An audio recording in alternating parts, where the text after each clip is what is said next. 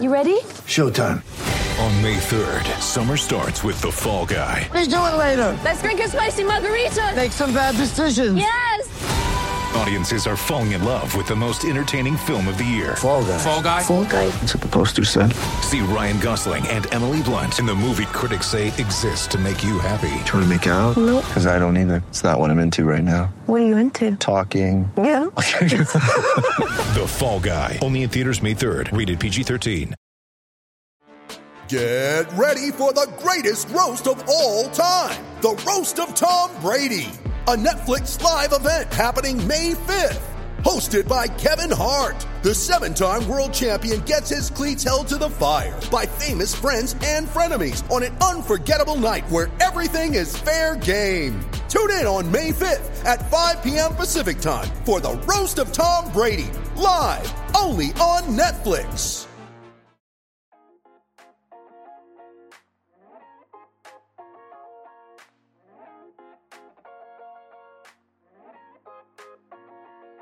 What's going on, guys, and welcome back to another episode of the Tracking the Storm podcast. My name is Brandon Stanley. Joining me is Alex O'Hari. No Matthew Soma this week. Instead, we are very excited to welcome on Luke Shaw, former Cardiac Cane writer, current free agent in the market. We are coming to you after Game 5, a pivotal Game 5, some might say, of the Carolina Hurricanes and Nashville Predators first-round series. Jordan Staal scored the overtime winner, so the Hurricanes won that game 3-2 to also take a 3-2 series lead. So, we're going to keep this probably pretty short this week. We'll probably have another podcast for you guys shortly after this series comes to an end one way or another. So, for now, we're just going to talk about a handful of things. But first of all, before we get too much into the gameplay, we do want to talk about Blake Murray. We have actually talked about him a good bit on this podcast before, because of the kind of weird tryout situation he had in Chicago, where he got one game and then was basically let go right away. And we kind of spoke about how it was probably not a great sign, and we thought there might be a little bit more to that, considering, I mean, it was just a weird scenario, you know? But since then, apparently Matt had told us that he was actually told not to read too much into it. And now that the Hurricanes signed him, obviously that was accurate. So, Blake Murray, good junior goal scorer.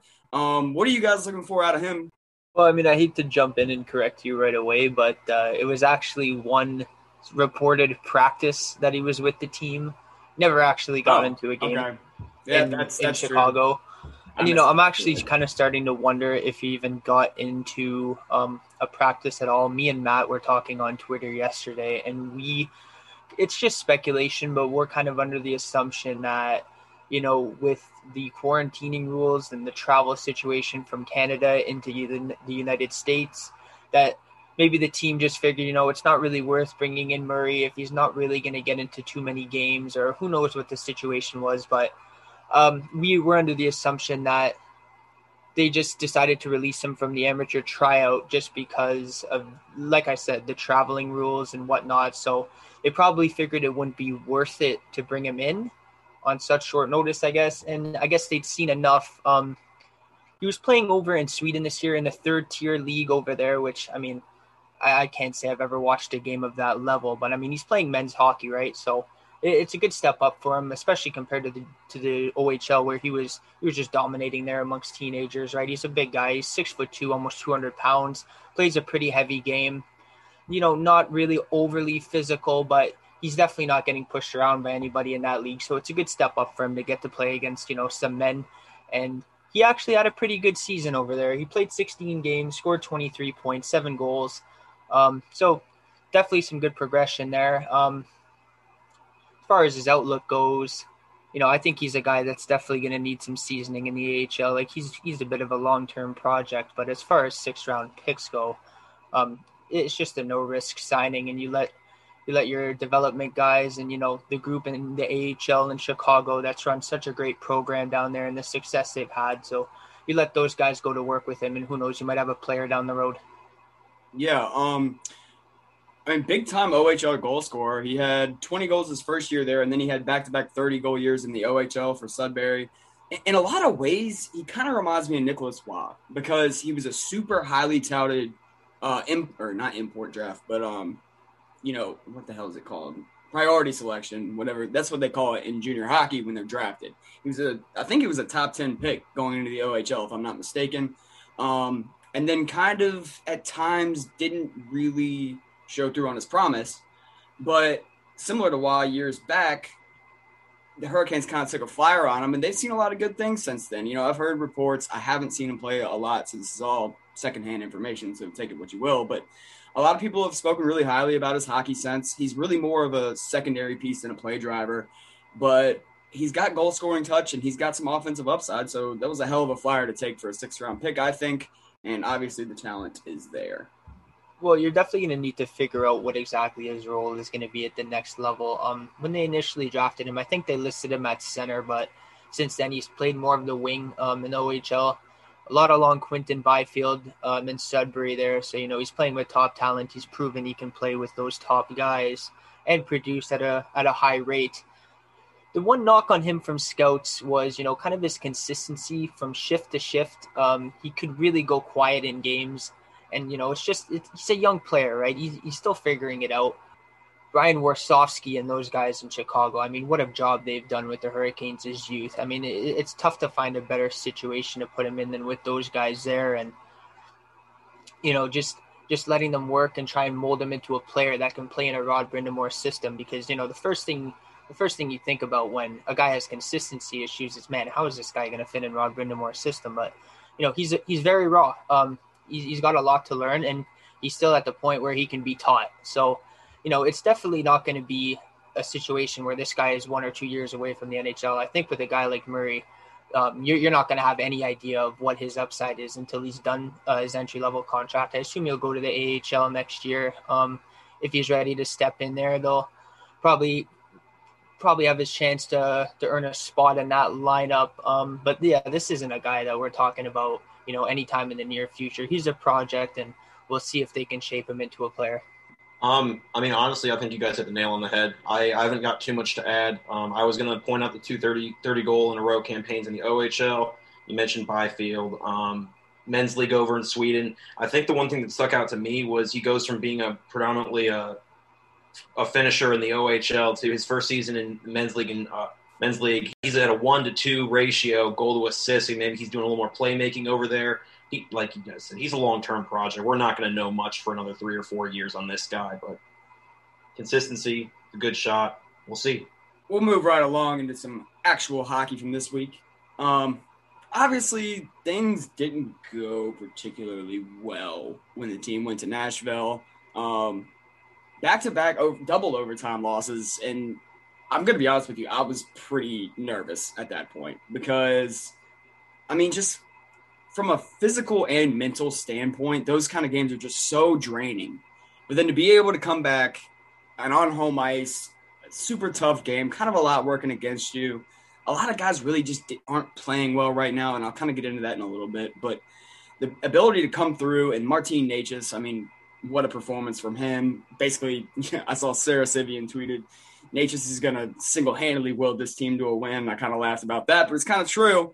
And then, of course, the captain comes through in overtime. So that shows a lot of resiliency, a really impressive bounce-back win. So what are some things that stuck out to you guys from any of the games, really?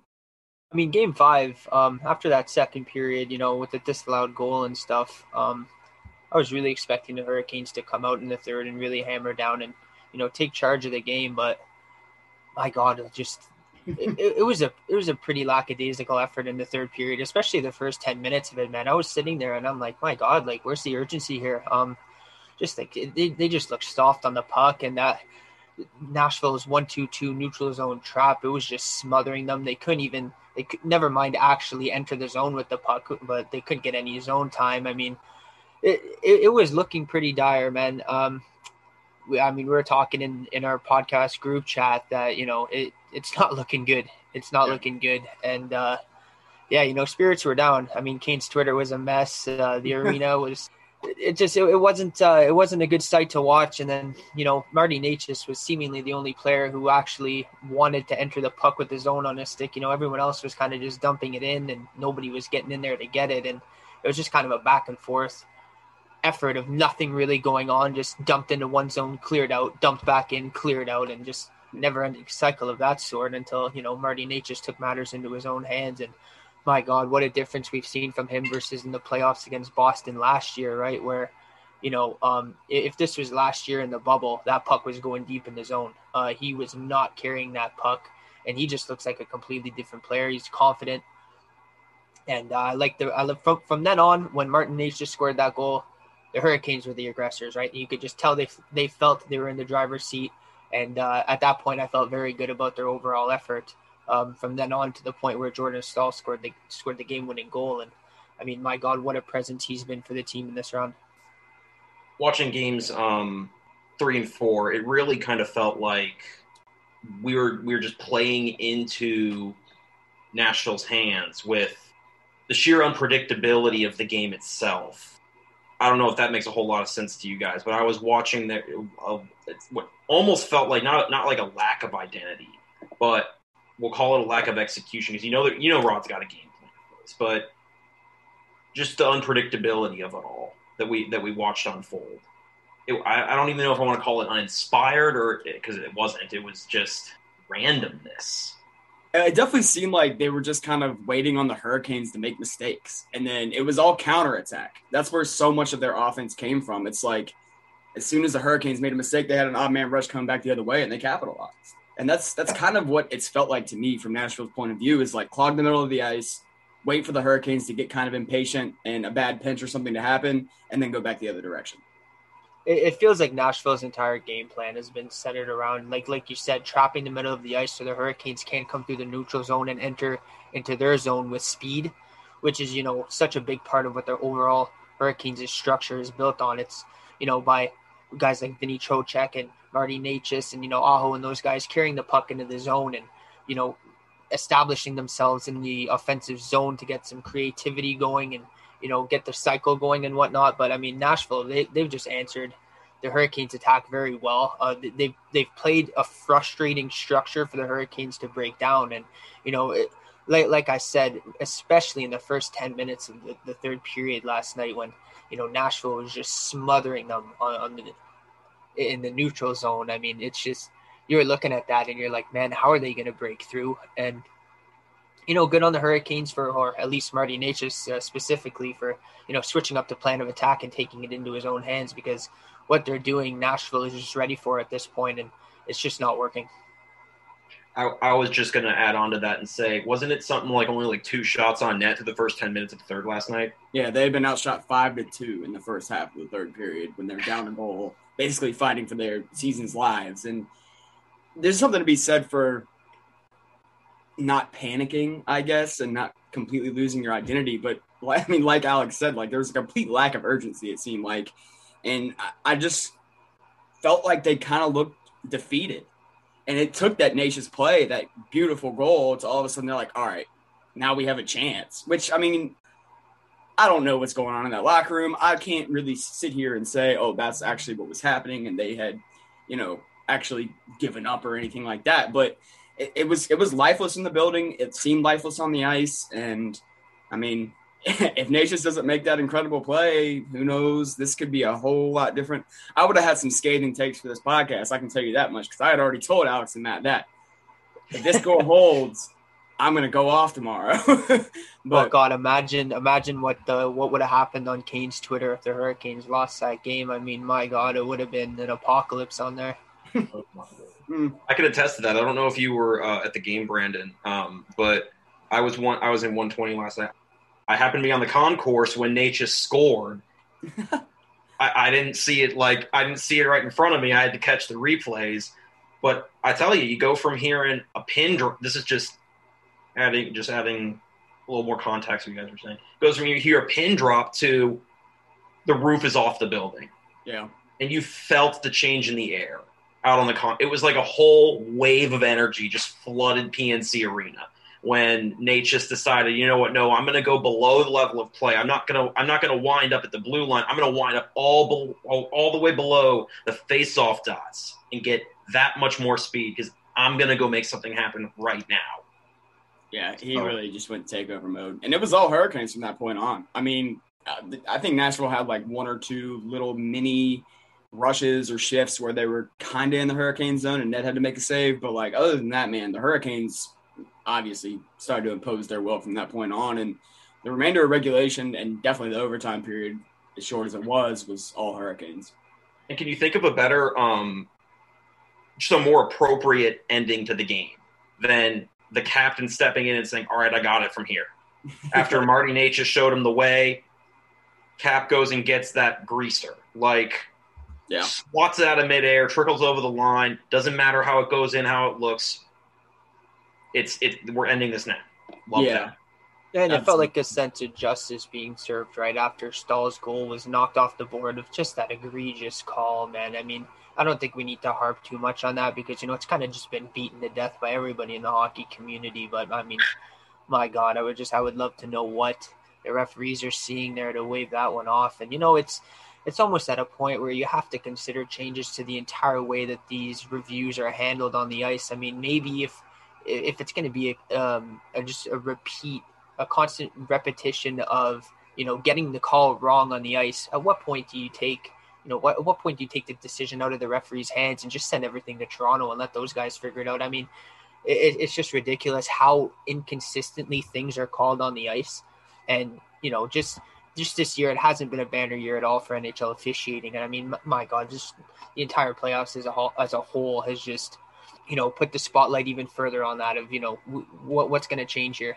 Did either of you guys read Dom's article on The Athletic this morning? I did not. I did not. I'm not going to attempt to pronounce his last name. I don't know very many who are brave enough. Lechusen. Got you. Okay, cool. Nice. Now I learned something. He basically, he finally, he just is, obviously you got to have in the title, it's like, these are my opinions. It's like, we've just been subject to poor officiating and we've done nothing about it for so long. And now we're finally speaking up about it. But is anything going to change? It was I've seen that headline as well. Yeah, I mean, look, I don't think the NHL has it out for the Canes specifically. No, of course not. No. There is something my dad said that I didn't want to believe at first, but the longer it goes on, the more I just can't help but run from the idea, or can't run from the idea anymore. The NHL has lost a lot of money in this last year and a half.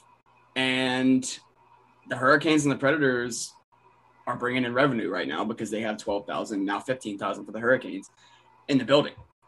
So maybe to a degree, the referees had some sort of objective to make sure the series went on for more than 4 or 5 games, which, I mean, if you look back at game 3, I'm not going to sit here and say they should have called this, they should have called this, they should have called this, but there were a lot of calls that definitely seemed to go against the Hurricanes, especially after the Hurricanes took a 3-2 lead and were really starting to take momentum.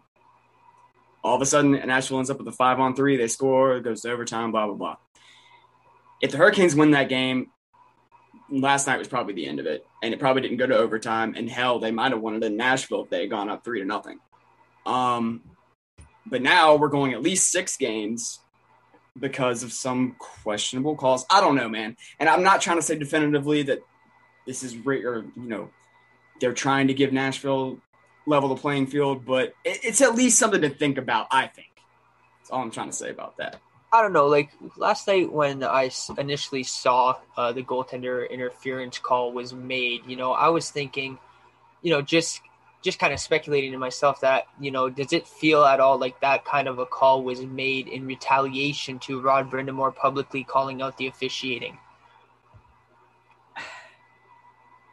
I don't know, man. Because after he called it out, that next game was pretty even, And that was the one I was most concerned about. I was like, the refs might not give us much of anything that game. That's really was my reaction. Either it's actually going to make a difference. Because, okay, I saw somebody talking about this on Twitter. Scotty Bowman apparently used to do this in the postseason, where he would, if he didn't like the things went in the game, he would kind of talk about it in the post-game presser, and in the next game, he'd get a bunch of calls. So some Nashville fans, or it might have even been a writer, said something about Scotty Bowman used to do this. Nashville needs to watch out next game because Carolina's going to get all the calls. And they didn't get all the calls by any stretch of the imagination. They haven't gotten all the calls in any game this series. But that next game was much more even. So I think if there would have been some sort of vendetta against him, we would have seen it that next game. I don't think that's what it was. I just think NHL officials have no idea what the hell goaltender interference is. That's what I mean as well. Like, I would hate to blame the referees for any series because at the end of the day, it's a best-of-7 series, right? The better team is going to win the 4 games. The refs aren't going to steal 4 games for you. I don't care what anybody says. I don't care how uneven the officiating might be or it might seem. The refs aren't stealing 4 games for you. So if you're winning a best-of-7 series, it's because you're the better team in that series. So, I mean, I don't like blaming the referees at all. And, I mean, it's not a perfect science, right? I mean, these guys are human. Mistakes are made. It's just you'd like to see a little more consistency, especially when, they're letting certain things go the entire game, like in game 3 in the double overtime. And then you call that really soft call on Max Lajoie. I mean, that stuff, they were letting that slide the entirety of overtime, which was over 30 minutes at that point. A worse version of it happened to Jordan Staal on a breakaway.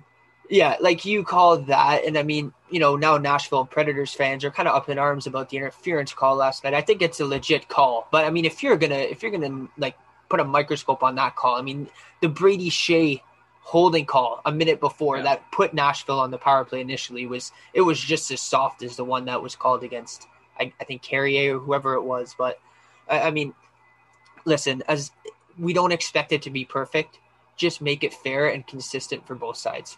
Yeah, and the Niederreiter getting tripped coming through center ice with speed was like, all right, if you're going to swallow the whistles, fine. You're not going to call that. The next time the Hurricanes do something pretty bad or even questionable, if you blow the whistle, I'm going to be pissed off. And then, of course, they did. I don't know, man. One last thing I'll say about the goalie interference call. I almost wonder if Roman Josi hadn't stopped Saros, like hadn't actually interfered with Saros, if that goalie interference gets called. I know that's kind of like weird. And granted, maybe Saros gets across and makes the save if Josi's not in the way. But if the same play happens and Josi isn't there to, make contact with Saros and keep him away, I wonder if that goal gets called back. It's a really weird thing to think about. Yeah, that's a good point. But, that's what everybody was saying last night. It's like how Roman Josi's the only one that interferes with him. I still don't really even see Foegele making contact. And I certainly don't see him impeding Saros and being able to play his position. But it's like because there was contact from his own player, it's like, oh, yeah, you need to call something. He wasn't able to play his position. I don't know. Again, they don't know what the hell they're doing, if you ask me. I probably shouldn't criticize them too hard at this point. The Hurricanes did come out with the win. And, more to that, I think there's a lot of reason to be excited about the Hurricanes if they are able to overcome this series because they have had to overcome a ton of adversity. And having that, especially so early in the playoffs, could be a really good thing for them long term because every postseason run, especially for a team, if you're going to make a deep run, you're going to run into a lot of adversity. And because of how many times the Hurricanes probably feel like they've been slighted or feel like they've kind of had an unfair advantage from the referees, this could really be something that kind of pulls them together and say, hey, we overcame this. We can pretty much, we can do this. It's a big boost of confidence. Yeah, but to kind of counter that point, at what point here of, so 3 games have gone to overtime, each of the last 3 games, 2 of them well into double overtime. You've had your top guys on defense playing almost 40 minutes a night on a couple of occasions. I mean, Nedeljkovic has had just an immense workload. If you're going into round 2, assuming that you do close out this series, I mean, at what point do you start worrying about fatigue here a little? I think we overstated a little bit. I'm not saying it's not a factor, and I'm not saying it's something that they'll have to kind of be careful with. A lot of times these guys skate on their off days, even if it's just like a slow kind of like walk through, just making sure you're on the ice, making sure you're staying sharp, going through systems kind of thing. And Rod is like making sure that on the off days, they're not skating. They're not getting on the ice. Everybody's resting, making sure they're hydrating, making sure they're getting plenty of food. And just, the off days have been straight up recovery days. I think Pesce talked about this. I think I saw this on Twitter a little bit earlier, talking about how it's really not that bad, which granted, I don't know what you expect him to say. He's not going to come out and be like, yeah, it's tough, I'm exhausted. But I think they're okay. I think the Hurricanes are a very well-conditioned team under Brendan Moore, but I hope Slavin stays healthy. I'm just bringing it up because, in the first 10 minutes of that third period last night, it just really looked to me like the Hurricanes were out of gas. It looked like they kind of left everything they had out there, and they just had nothing left to give. Marty Necas, obviously, that goal brought the life back into the team. But, watching that effort there, it just looked like they were defeated. And I was like, man, this it's not looking pretty. The effort didn't look great overall. We've talked about it, but, just as the series continues to go on, if it does even go to a Game 7, they've played a lot of hockey here in a short time. So at some point, you do have to start worrying about fatigue, especially if they have hopes of playing well into, June. And then on the flip side of that, at what point you maybe consider going to Mrazek to give Ned a rest? But, how can you take him out of the crease based on how he's played? Right. I can't. I say you keep going straight to Ned and say, you good? If he says, yeah, you keep playing him. Yeah, he's 25. He's got those young. Well, he's definitely he's not gonna say no, I can't play, right? If they ask him, he's gonna be in there. Yeah. I don't really feel like it. Right. Yeah. This is what the Hurricanes do. They once you get into the postseason, you roll one guy.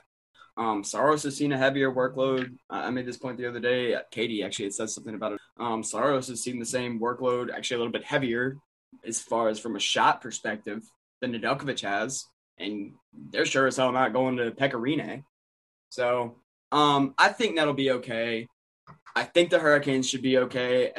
Like I said, as long as Slavin stays in there, I think that's really the key, because definitely if Pesce and Shea keep having to play like 40-plus minutes, or, well, I guess that would only happen if you go to overtime, but you get what I'm saying. If they keep having to play monstrous minutes and, take on so much of the workload, those tough minutes, those penalty kill minutes, then I definitely think that fatigue is going to start to be a massive factor. But as things stand right now, I think they'll be okay. They have 4 defensemen they trust. We'll talk about Dougie Hamilton in a little bit, but that you can get by on that. Yeah, well, you have 4 defensemen that Rod trusts, but at this point, how many defensemen do the fans trust? Based on how Dougie Hamilton's series has gone, it's just, we might as well get into it and talk about it, right? This guy's a pending unrestricted free agent, has obviously had the Brinks truck linked to him for the better of the last 2 years. This camp reportedly asking for Alex Pietrangelo money at this point, on a long-term deal where he's likely asking 7-8 years. What are you guys doing right now? Based on the play in this series, mind you can't just base if you're going to give this guy a long-term deal off this 5-game series up till now. But where do you guys stand on this? I'm going to be thankful I'm not the one making the negotiation. Tough call. I feel like I've made this clear a lot in just various conversations I've had with various people across Canes Twitter and in person. I love Dougie Hamilton. I really do. But when I watch players, the very first thing when I'm scouting talent and just watching a game is I care about their defensive aptitude. I care about their defensive awareness. I care about the little things they do. Where's their head at when the puck's away from them? That's just always how I played the game when I was younger. That's how I think. Obviously, you got to score goals to win, but all this is to say, God, some of those things were tough to watch for me from 19. Yeah, it's a tough line to draw, right? Because these mistakes are just so fresh in everybody's mind, and they obviously played, a big factor in Game 4 going to where it was, and just the lack of awareness on the game-winning goal in overtime. You can't just put the blame solely on him because, technically the forward is supposed to pick up the guy that's coming off the bench. But, where is he going behind the net, right? You leave the front of your net wide open for a guy to just come in and take that space, and you're behind the net defending a ghost or something. I can't really defend him on that one. But, like I said on Twitter, I've been wary about giving Dougie Hamilton a long-term deal for, the majority of the season because I just think with his foot speed, as he continues to age and gets into his early mid-30s, if you're signing him to an 8-year deal, this guy, with his lack of foot speed already and already his lack of defensive awareness and IQ, that, it's going to get worse, especially as the game gets younger, the game gets faster. you've seen the transition from, just hockey 5 years ago to what it is today. The game keeps getting quicker, and I don't necessarily think that older guys are going to be phased out, but older guys are going to have to do more to be able to keep up, especially as we keep going along here. And I'm just not sure Dougie Hamilton at his size, and, he's already a step slow now. I'm not sure he's going to be able to close that gap. And that might be a contract that you regret sometime in the future. If you get 3 or 4 good years from that deal and you win a cup, nobody's going to care. Like we've made that point about Chicago, it sucks for them now with, having Seabrook and Keith and, right. Just a lot of guys, older guys are kind of past it now on long-term deals, but they got 3 cups. So I don't think anybody there is really complaining. Yeah. As things stand right now, my top dollar range where I would go to keep him around has definitely shrunk. And that may be a little bit unfair, but he wasn't great in the last postseason either. And it's not just him, there's actually 4 different guys that we have to see more out of if the Hurricanes are going to have any longevity in this playoff run. Dougie Hamilton's one of them. And the other 3, honestly, are all on one line. And it's the line everybody always talks about, and that's SAT. Mm-hmm. Svechnikov, let's not forget, he's also up for an extension. And, I mean, do you guys want to make money? You guys want – this is your this. They could be making how much money right now? If they had shown up and they were playing their asses off, Svechnikov's dollar number would be going up. Dougie could be, have more evidence to point to and say, pay me my money. And instead, they're just kind of falling off. And I mean, on the flip side of that, the fact that the Hurricanes are treading water right now, if they can advance, they're all too talented. They're too good of players for this to continue, right? You have to think at some point they're going to snap out of it and start playing. But it's a nightmare scenario. If the Hurricanes were to lose game 6 and 7, there's going to be a lot of questions around this franchise. And this summer can actually get partially interesting. Dougie's the only one that obviously has a chance of actually leaving, but Svechnikov next year for him, for me at least, becomes really, really big because he wasn't that great this summer or this season. He definitely had flashes, and I'm not saying his ceiling isn't still astronomical, and I still think he's going to be one of the best players in the NHL in the next couple of years. Let me just get that out of the way right now. But this is what he's made for, this playoff hockey. The physicality's been there. The scoring, the dangerous play, just being a threat every time he's on the ice definitely has not. So for him, for all the SAT line, and for Dougie Hamilton, we really need to start seeing more. And game 6 would be a great chance to just impose your will. You're back in game 2. Sebastian Aho just about single-handedly won that game. He was the best player on the ice. And he was just fantastic the first few games in general.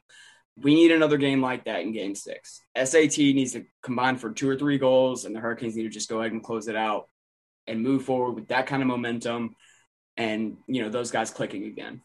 Well, yeah, and beyond just that, you were talking about kind of all the questions that there could be this summer. There's going to be questions regardless, right, with the expansion draft and whatnot coming up. Yeah. And, it's been trending this way for a while where I think, based on the second half of the season overall, and especially what we've seen in the playoffs here. I mean, at this point, is there any question about this team absolutely has to protect Brady Shea along with, obviously Brett Pesce and Jacob Slavin are locks, but there's been a lot of debate about, is it going to be Brady Shea? Is it going to be Jake Bean? Could it be, somebody else? I don't think it's a question anymore as to the fact that, Brady Shea has just been absolutely phenomenal here.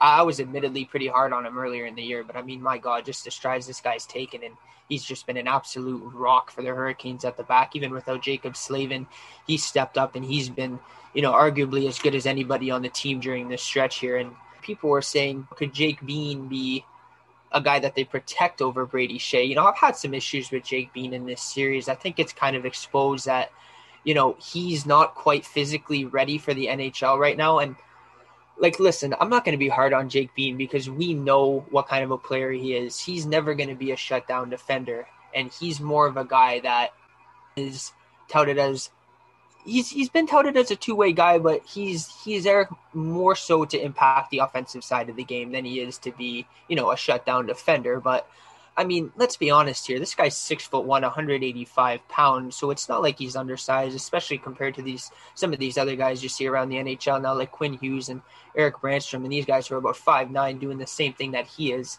It's been a rough series for him in the fact that he reminds me a little of Christian Wolanin from Ottawa and kind of has the same problems that he did, where I'm seeing a guy that does not have a lot of lower body strength, especially for his size. I mean, he just seems very top heavy and, especially along the wall. I mean, is there any guy in the NHL that wouldn't bully him there? I mean, he just gets knocked off balance so easily. And man, I mean, he's been really struggling to defend in this series. It's almost tough to watch. I feel bad for him. He only played about 7 minutes in Game 5. I mean, he's got a lot of work to do, I think, if he's going to be, a capable top 4 NHL defenseman. It's definitely not going to work at his current playing weight. He's going to need to add some serious lower body strength, I think. And with a guy like him, of course, you want him to be able to keep that dynamic element that he has offensively with the skating ability. But I mean, man, my God, just get this guy a leg press and just give him endless tape of Jared Spurgeon and just say, watch how this guy controls his gaps and how tight his gaps are, because, Jake Bean is just not going to physically overpower anybody. But when he's just standing there in the middle of the ice, swatting at the puck, when you've got a guy like Matt Duchene breaking down against him, I mean, it's not pretty right now, and he's got a lot of work to do. So by no means do I want to lose him to Seattle, because I'm still high on his upside. But I mean, at this point, the decision between him and Brady Shea, it's not a decision. It's Brady Shea all day, and you got to do what you can to protect Bean. But I don't think it's much of a question anymore. Yeah, I definitely don't think it is either. I said it the other night. I don't ever want to hear any more Brady Shea slander again. Yeah, he's been nothing short of stellar this entire series. I mean, Slavin-esque defensive plays, legitimately. Oh, I said that to you last night, like stripping pucks and making 180 blocks and like swatting pucks away and something. I mean, he's been fantastic. And Bean, you're exactly right. He's not ready for this kind of playoff series, especially with the heavy forwards. He's been matched up a lot with the Herd line for Nashville and their bottom 6 guys that are just relentless on the body, relentless on the puck, and he's getting eaten alive back there. He's never going to be mismatch. Yeah, he's never going to be the kind of guy that's going to, bust guys through the wall and be super physical on the puck. But, like, he's got to be able to separate at least a little bit. And he's got to be able to have balance. And it's exactly what you're saying. He doesn't have that lower body strength yet. And that's got to be priority number 1 for him this offseason if he's going to stick in the NHL. You mentioned Jared Spurgeon. Guys like that he could learn a lot from. And just be sound in your positioning. It's not a battle issue, because I've seen him go into the corners and I've seen him be willing to put his body into somebody else. But it's like they just brush him off. There's just no power behind it. And he's got the baseline to be a decent defenseman, and he's obviously got a ton of offensive skill. He's just got to keep maturing. He's got to keep learning about positioning. He's got to keep learning about how to play these speedy forwards and how to avoid these big hits from the physical forwards that he's going up against right now. But like you said, man, I mean, if Slavin, Pesce, and Shea aren't the 3 guys the Hurricanes are protecting in the expansion draft, then I don't really know what exactly their plan is here moving forward. And I actually think the Hurricanes could stand to add another defensive stay-at-home kind of guy this offseason as well. I'm just going to throw that out there. Don't care for Hakanpää? Hakanpää's fine. Not a ton. But, like, if when other guys go down, his role doesn't change.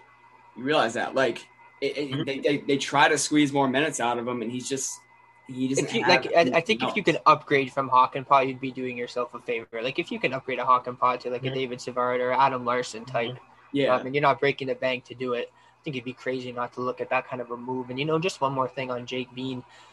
I might be a little more worried about him than you are, because when I watch Jake Bean, if you really keep a close eye on him, when he's defending, especially below his own goal line, like, he's almost standing straight up. And, I mean, it's just – there's no track record of guys that defend like that who have, had success defending like that. And like I said, it's kind of comparable to Christian Wolanin in Ottawa, who that's exactly how he defended. And, he's a top heavy player where he's not using his lower body strength, the very little that they have, as an advantage. They're not using their leveraging well.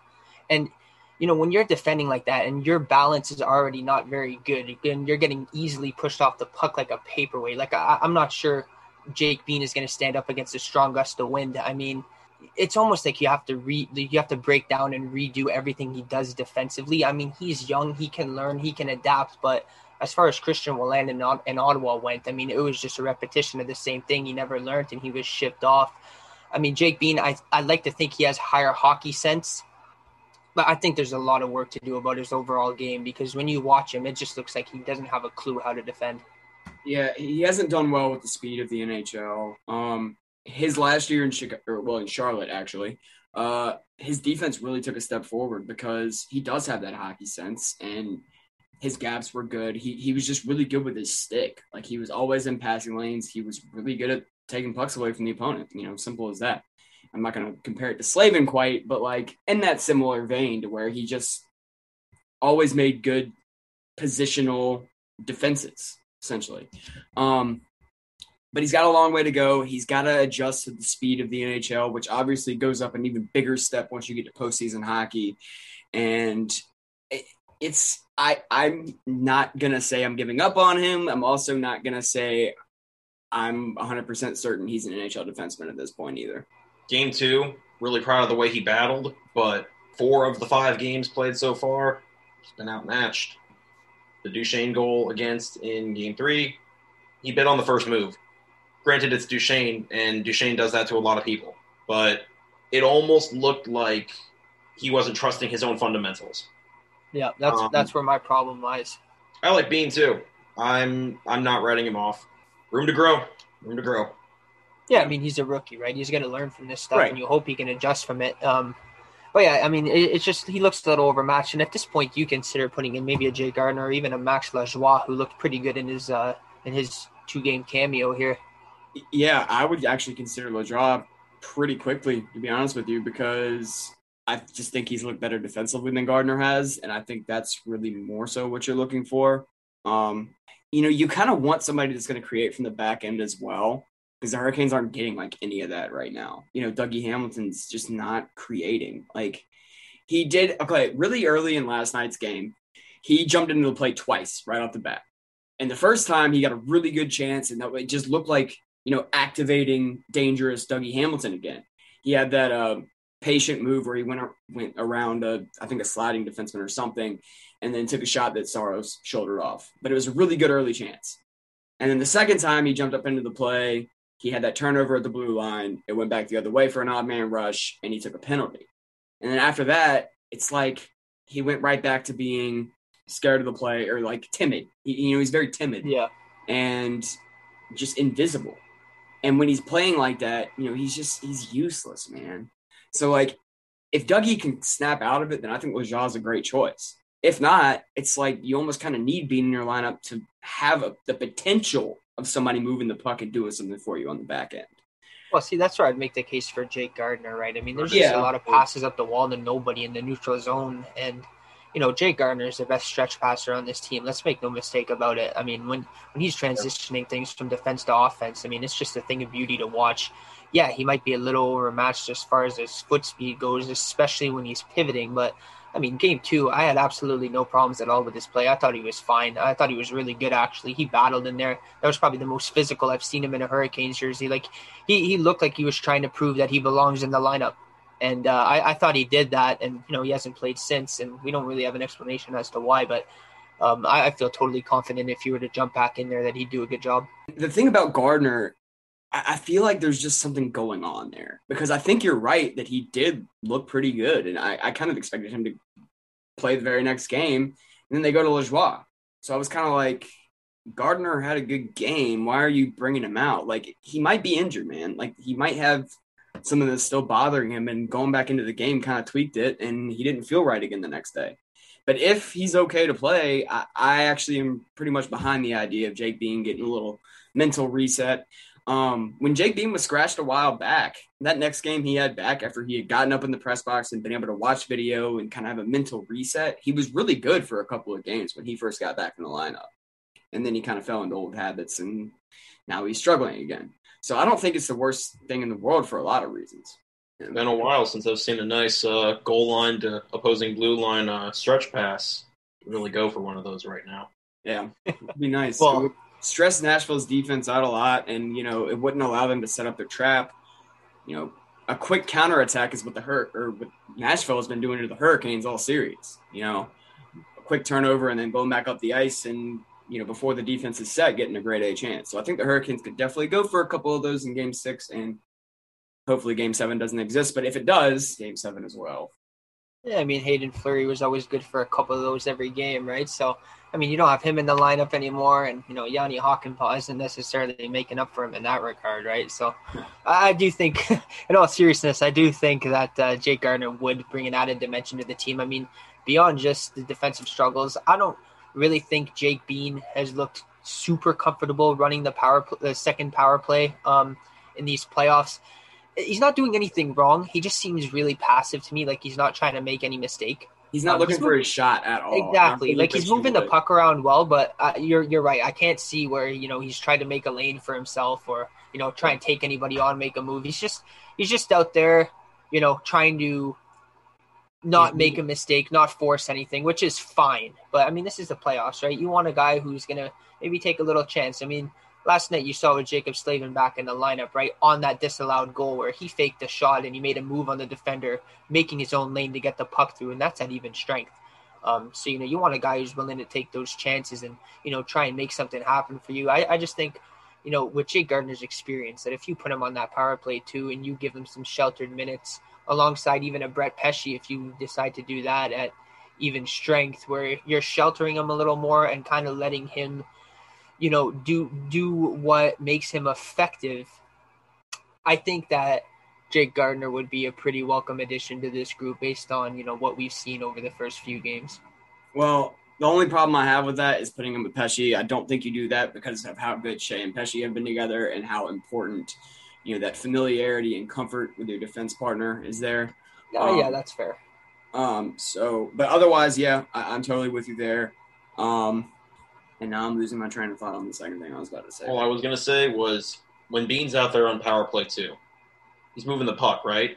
Oh, that's yeah. But is he moving the defenders with his eyes? Is he moving the defenders with his feints like Gardiner does? Actively getting the puck towards the net, whether it's in the form of a shot pass or just something low off the pad, or doesn't have to shoot to score, but it just feels like he's kind of like...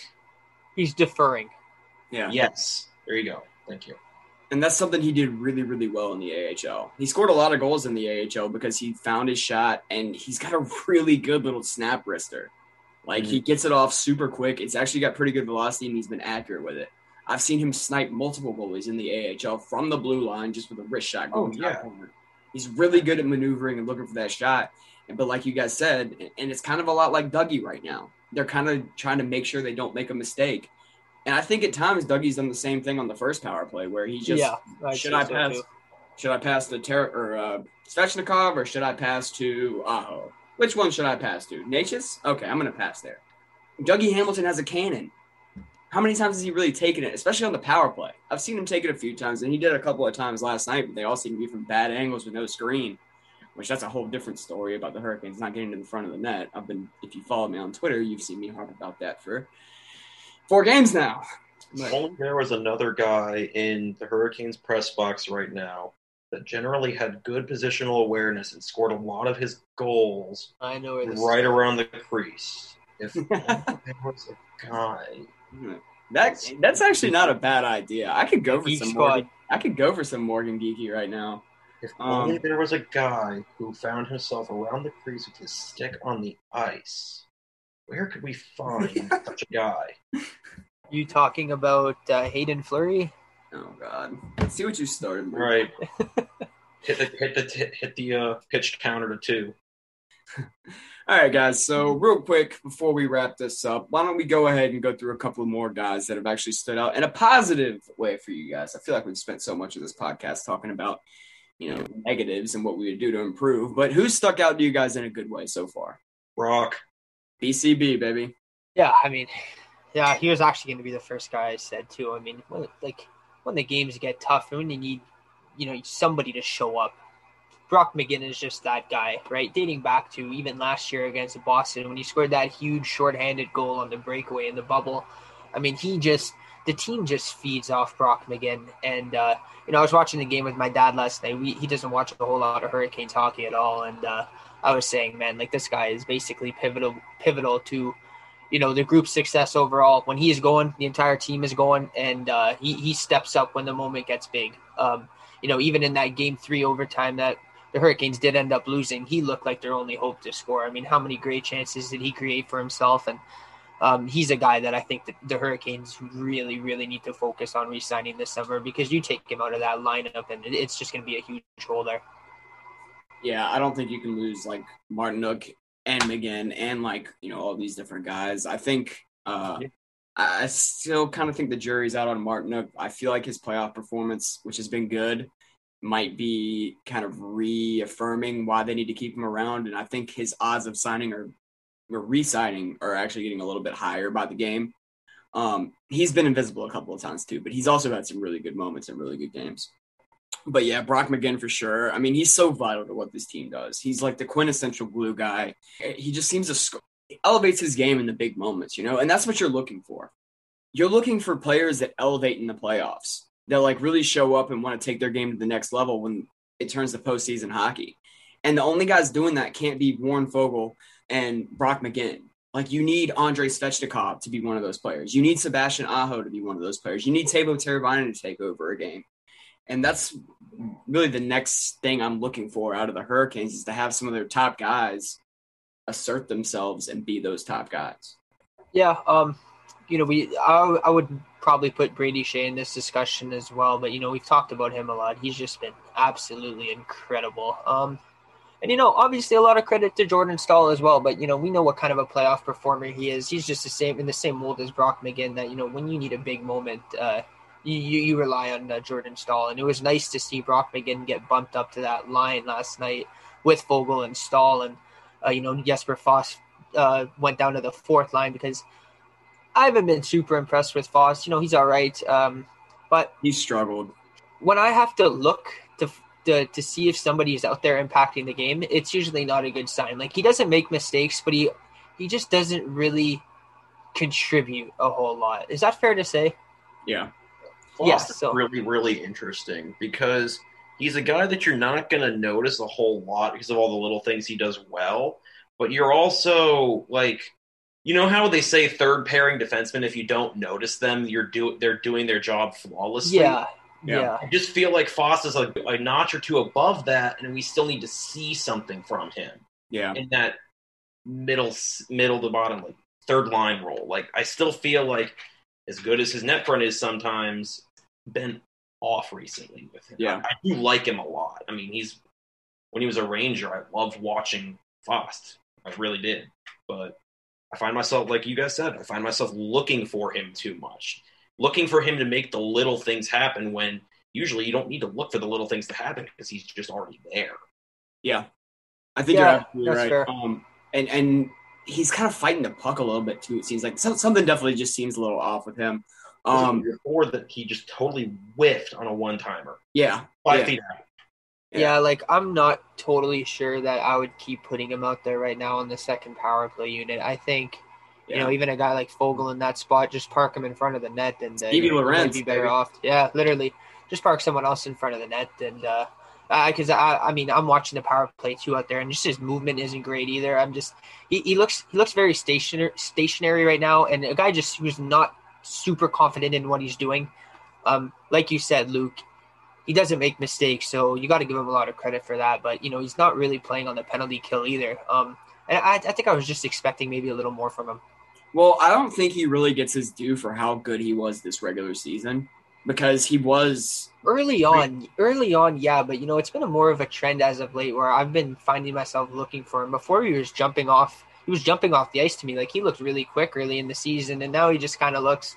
But that's not really who he is. He's not really a substantially noticeable great player. He's just a little things kind of player. He makes winning hockey plays. He gets pucks out of the blue line. He makes a big key block. He gets a puck deep when the team needs a change and gets it out of their own zone. Those are the kinds of things Jesper Foss does.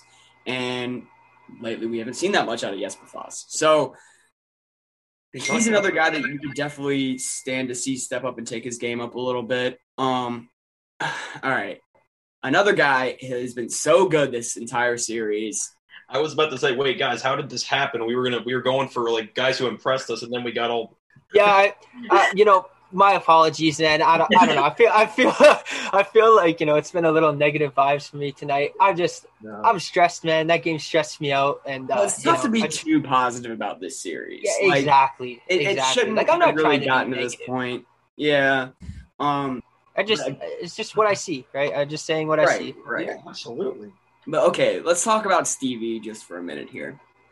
He's been fantastic this series.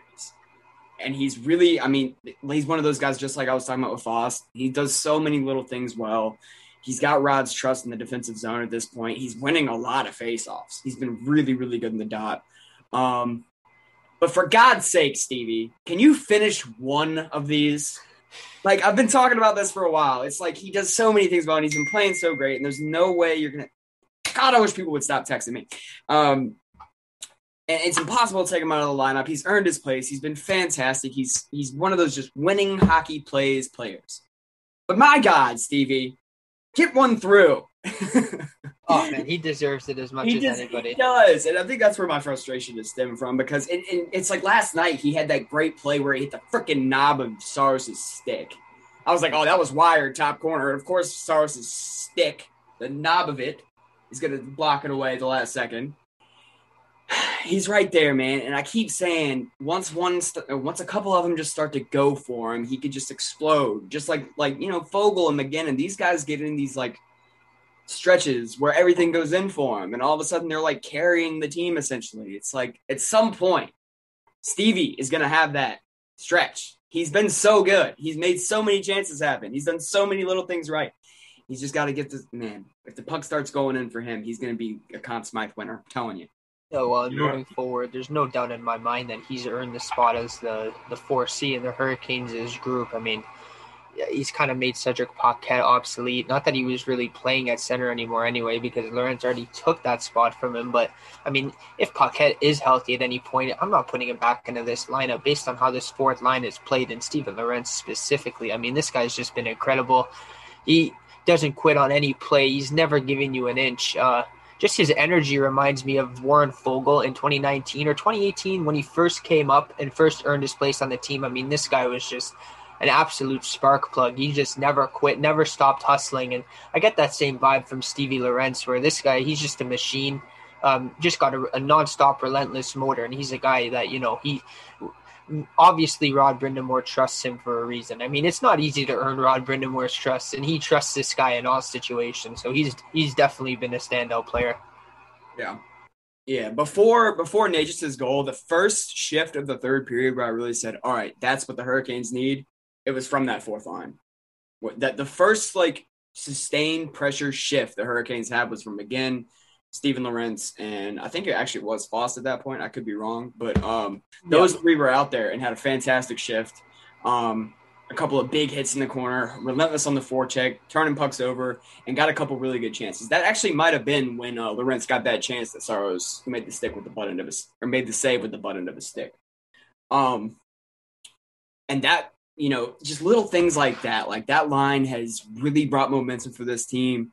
And they probably wouldn't even have these 3 wins if it wasn't for them, especially in the first 2 games, man. They were fantastic. That's what they're supposed to do. That's what they're out there for. That's what the Herd line has done for Nashville the entire second half of the season to even get them into the playoffs to begin with. They've just created so much energy for them and, really been the spark plug for the team. And I mean, that's what Lorentz and company have done. Yeah, there's absolutely no question about it that the Hurricanes' bottom 6 have been their most consistent performers throughout this series. There hasn't been any bad moments from them at all. And, a lot of the times when the Hurricanes have found themselves in a hole and they've climbed out of it, it's been because of the energy of their bottom 6. Yeah, and I mean, another thing, you really got to give credit to Nashville's blue line. Roman Josi, Matthias Ekholm, Ryan Ellis, they're really, really good defensemen, obviously. But I can sit here and talk about how Aho and company haven't shown up, but it's kind of an oversight to not at least mention that they're going against elite defensemen that have done a fantastic job of not giving them anything. I still would like to see them at least be more dangerous, at least put those guys on their heels a couple times a game. But Roman Josi, Ryan Ellis, Matthias Ekholm, all those guys have been absolutely fantastic this series. Yeah, you just got to exploit that Ben Harper matchup a little more, I'm telling you. Seriously, he's big and sure he's physical, but he is slow. He's so bad. the Hurricanes should be able to abuse that matchup, and they have a couple of times, but you'd like to think maybe in Game 6 that's kind of where the tide turns. When Ben Harper's on the ice, Rod Brind'Amour has to find a way to take advantage because Harper and Benning is just not a good pairing. Yeah. Really, they're really not. Benning is a little jackass too, which that's a whole different story. Yeah, he's a punk. All he does is blindside hit. Like he punches somebody when they're like not ready or like down on the ice or they can't fight back essentially, or if there's a ref between them. Anyway. I mean, there's a funny situation in the game. I think it was last night's game where, there was a big tussle after the whistle, and Ben Harper kind of shoved the referee or something like that. And Hurricanes Twitter was like, come on, why isn't this guy ejected? And I'm like, guys, why do we want Ben Harper ejected? Like, this guy sucks. We want him out there, right? Why are you calling for them to take their worst player off the ice? Like, if anything, start playing him more, right? Like, why are we calling for Ben Harper to be thrown out? Ben Harper is more minutes for Yossi, which he can exactly. That's what I mean, man. I want Ben Harper's penalty for shoving the official to be he can't come off the ice for the next 2 minutes. Yeah. Like that's what it should be. But anyway, anything else you guys want to add before we start to wrap this bad boy up? No doubt in my mind, Hayden Fleury's on this roster. This series is over. It's sayonara already. The Hurricanes are sitting by a pool somewhere, drinking mimosas, getting ready for the second round. No question in my mind, but, what can you do, right? Yeah. State of the team. Just put Geeky in the lineup. Give Stevie one of those patented below the goal line, between the legs, no look passes. Stevie will tuck that one because he'll be like, oh, my God, it's coming from Geeks. I got this. Man, there might be something to be said for that. That roommate chemistry those two showed, that went a long way. I like Geeky's game a lot. I could stand to see him back in the lineup, but, who are you taking out at that point?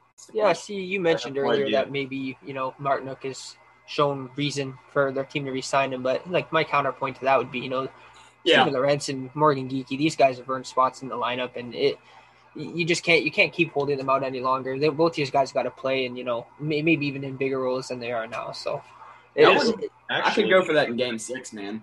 Wait a second. Actually, earlier in the series, it was, could we see taking Fost out? And it was, I don't think so. Could we see taking Fost out for Geeky or now? Maybe. And then you move McGinn up the lineup. That's not a bad idea either. I don't know. We'll see. I don't think Rod would do it. Would I consider it potentially? But like I said, I think when next fall rolls around, with another off season for Morgan Geeky to learn the system and keep training, keep getting a little stronger away from the puck, I think that he's going to be a guy that you're going to need in your lineup next season. Yeah. If he doesn't get, biggest thing I want for Morgan is that those first two strides to keep getting better. I think they've shown improvement since he first showed up here. I agree. But I want to see those first two strides get better, and I hope he stays a Hurricane, but God, I can honestly see him being traded in the offseason. He does kind of look like a young trade chip that like some team would definitely take a flyer on because he's an NHL player. He's shown offensive ability. I believe right now he could be a 3C on probably half of Yeah. Well, right. I'll use this as a comparable. Remember when the Hurricanes traded Nick Waugh for Eric Holland? We're all sitting here like, my God, what a steal. We don't know what Nick Waugh is going to be. And Eric Holland was coming off like a 29-goal season. We're like, my God, what a steal. But, that trade didn't age well at all. Obviously, Eric Holland had a falling out here. And, public enemy number one of the Hurricanes fan base now for good reason. And Nick Waugh is an important player for Vegas. He's been really good in the playoffs. He's been there between like their third and fourth line as a center, but they trust him in all situations. He's a big body. He's been really good for them, and he's been carving out a role there over the last couple of years. And I'd compare Morgan Geeky kind of like him. I think he can probably go to another situation around the NHL right now, a team that's not quite as deep as the Hurricanes, and he could easily jump into the bottom six of the lineup and probably work his way up and have a good impact somewhere else. Same kind of we saw as, with Hayden Fleury going to Anaheim, and now he's a top four defenseman there. So, yeah, Waugh's been really good in the Minnesota series.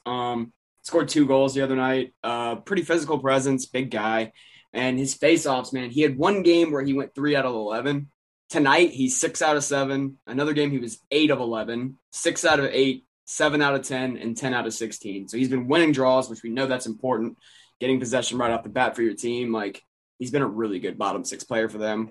I've always kind of considered him like a Jordan Staal light, like maybe a Jordan Staal light, but maybe I'd say light now, especially with how his development's come along. Like he's a very good player. Yeah, and maybe not quite this year's version of Jordan Staal. That's just absolutely ridiculous. Just a different level. Last year's Jordan Staal light. But yeah, he's in the mold of that type of a player where he's just a responsible 200-foot player.